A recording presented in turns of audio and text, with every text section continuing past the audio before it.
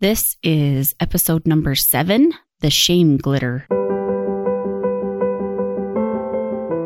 This is The Path of Imperfection, a podcast for imperfect women and the imperfect men who love them.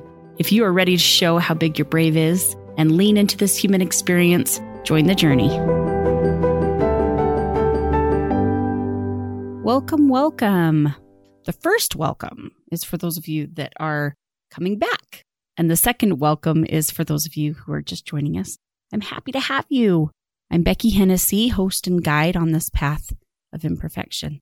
This path will take you into all the nooks and crannies of being human and hopefully give you a chance to embrace the imperfection in all of it. I mean, that's what it's really about, right? So one of the biggest factors that deters people from braving the path of imperfection is shame. Shame and the talk of it has become more and more prevalent in our language as of late. We kind of hear it everywhere and we read it everywhere. I kind of compare this newfound conversation about shame kind of like the farmhouse decor movement that was brought on by an amazing woman named Joanna Gaines.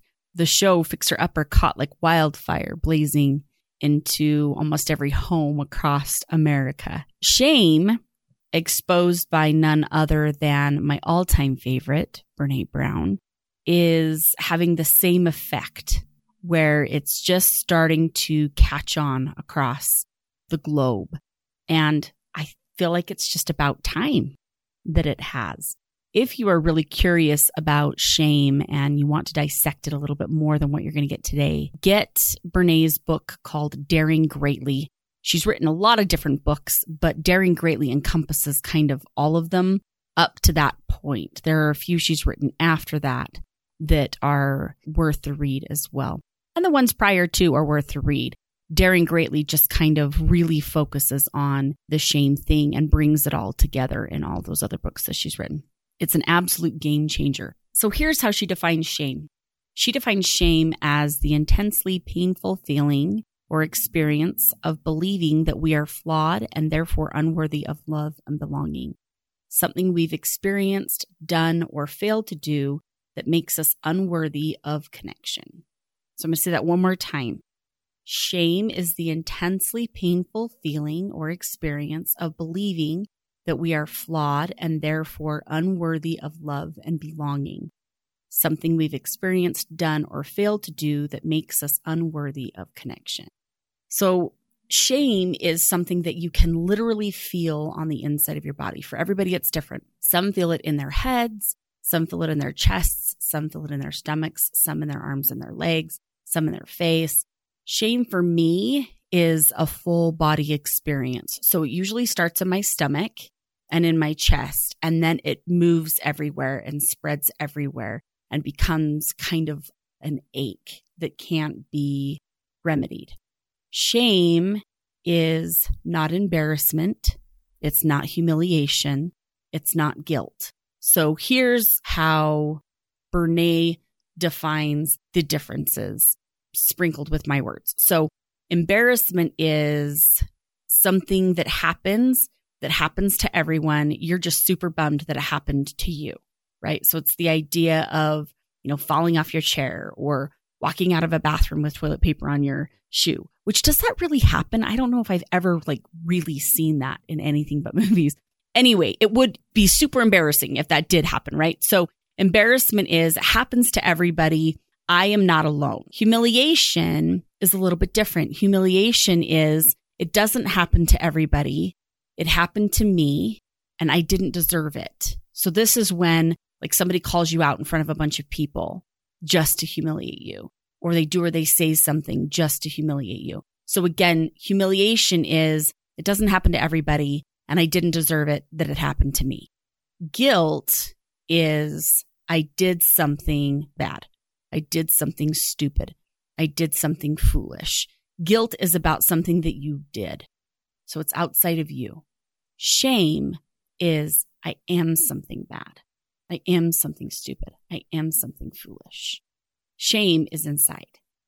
Shame is this idea that I am not blank enough. You fill in the blank. I am not pretty enough. I'm not skinny enough. I'm not smart enough. I'm not successful enough. I'm not funny enough. Or shame can also be the opposite. And that sounds like, who do you think you are? Who do you think you are to do this super vulnerable thing and to think that it's going to somehow be successful or helpful? Who are you? Kind of a thing. I compare shame to glitter. It gets on everything. Now, I learned early on, after having a couple of girls who absolutely adore glitter, that glitter needs to happen outside of our home. So they are welcome to do glitter projects on the farthest corner in the yard that they can possibly do so that it doesn't get into my house. But without fail, no matter where on earth they do the glitter project, somehow that glitter gets on them and then gets in my house. I can be cleaning the completely opposite corner of the home, opposite from the yard where they were doing glitter. Or they could do glitter at somebody else's house, and somehow I find glitter in my house, right? Shame is just like that. If shame is somewhere, it gets on everything. It sticks in the weirdest places where you don't think that it's going to stick. In a spiritual arena, guilt is where God is sometimes, or where what the LDS religion calls the Holy Ghost or the Spirit is sometimes. Guilt has some helpfulness to it at times. Shame has no helpful parts. There is nothing productive or helpful in shame at all. Shame has absolutely nothing to do with deity. Shame is not of God. Shame is Satan's tool. Shame goes against everything that we are, and it tries to convince us that we are something different than being a person with worth or a person who deserves love. Shame tries to convince us that we are the things that we think, feel, do, and say. It tells us that we are depressed, we are anxious, we are judgmental, we are forgetful, we are bad, we are stupid, we are broken, we are flawed. It tries to convince us that we are these things, but we aren't these things. We may have depression. We may have anxiety. We aren't those things. We may think judgmental thoughts. We may forget things. We may have done something bad, or we may have done something stupid. We may have broken parts of us, and we may have flaws. We are not these things. All we are, and it's a pretty big deal, is His kid. We are sons and daughters of God. That is what we are. And because that is so big, there isn't room for us to be anything else. We are not what we think. We are not what we feel. We are not what we do, and we are not what we say. We are His. That's it. Now, Brené's research has identified that we either move against shame by trying to control others or control things, or by becoming aggressive, that we move away from shame by hiding or withdrawing or keeping secrets or being quiet, or that we move towards shame by seeking approval and belonging.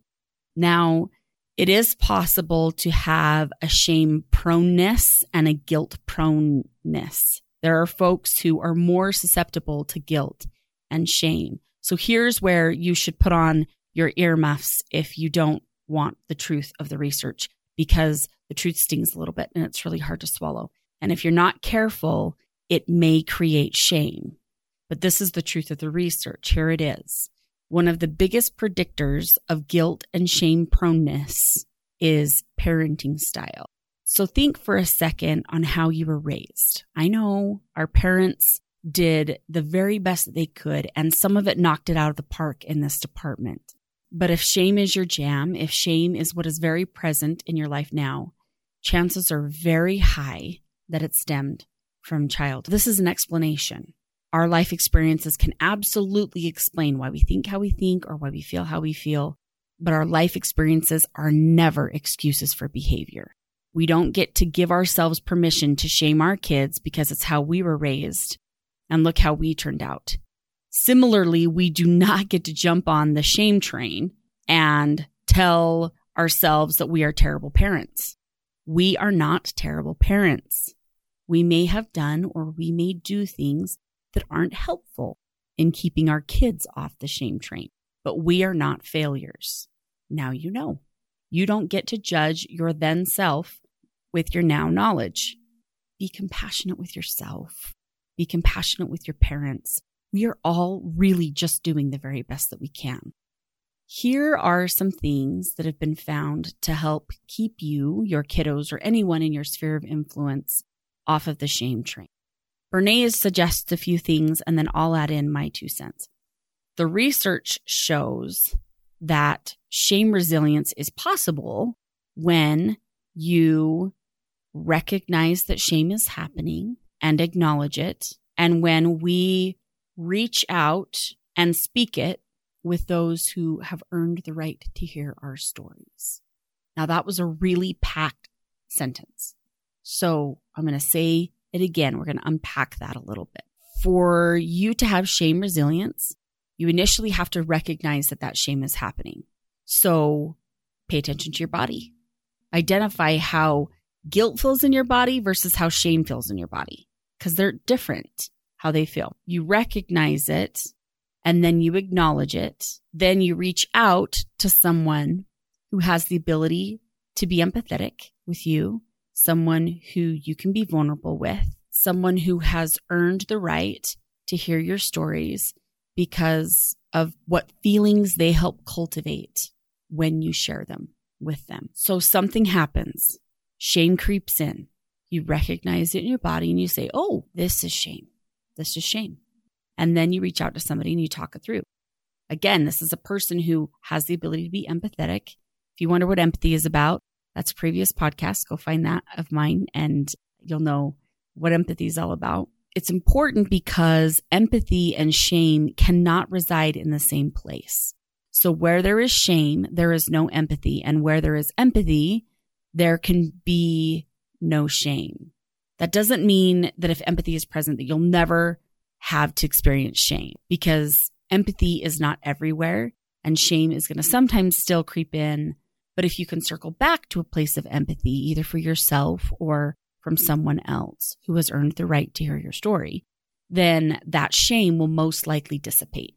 These things are so powerful, recognizing, acknowledging, and speaking the shame, because the better you get at it, the better you get at teaching it to others, not only through your example, but literally teaching it to others, right? Particularly your kids. And they start to do the same, and it exposes shame and it brings it out of all the nooks and crannies. Other things that I would add, if one of your shame triggers is perfection, previous podcasts I talk about perfection and shame riding in the same vehicle together, right? Really research and embrace the idea of being human. Own that you are human. Again, being human is an explanation. It's not an excuse. You don't get to have certain behaviors without striving for growth and chalk it up to you just being human. You do get to practice self-compassion and realize that a huge part of the plan for us being here was flaw and broken and imperfection. If your shame triggers are comparison, go to gratitude. Be grateful for what you rock at. Acknowledge your strengths and be grateful for what other people rock at, acknowledging their strengths. What we do oftentimes is we compare our worsts to their bests. So stop it. They are not as put together as you think they are. I absolutely promise you. It is not a true story that you tell yourself when you say everyone but you has it all together. We're all a hot mess. It is our time and season to be. Instead of comparing yourself and making life harder, not just for you, but for the person you're comparing yourself to, it's unfair for us to put other people in a perfect bubble, to assume that they are perfect. It's unfair. Again, it's not only unfair to us, but it's unfair to them. It has the high potential of putting them on the shame train as well. We have to disconnect from what I call comparison gardens. Comparison gardens or shame gardens are in social media big time. So disconnect from situations or conversations that elicit these comparisons. If you do not have the ability to be on Facebook without comparing yourself, to everything else on Facebook, get off Facebook. If Instagram brings anxiety and worry and frustration and self-loathing, get off Instagram. If visiting with that one person and hearing all of their bests brings out you thinking about all of your worsts, have the conversation of what that brings up in you and see if you can connect in a different way. Let's commit to becoming a part of the shame revolution. Let's start recognizing and acknowledging shame, calling it what it is, bringing it out of the dark corners, exposing it. Let's identify our shame triggers. Let's begin practicing or continue practicing empathy and self-compassion and gratitude. Thank you for this chunk of your time.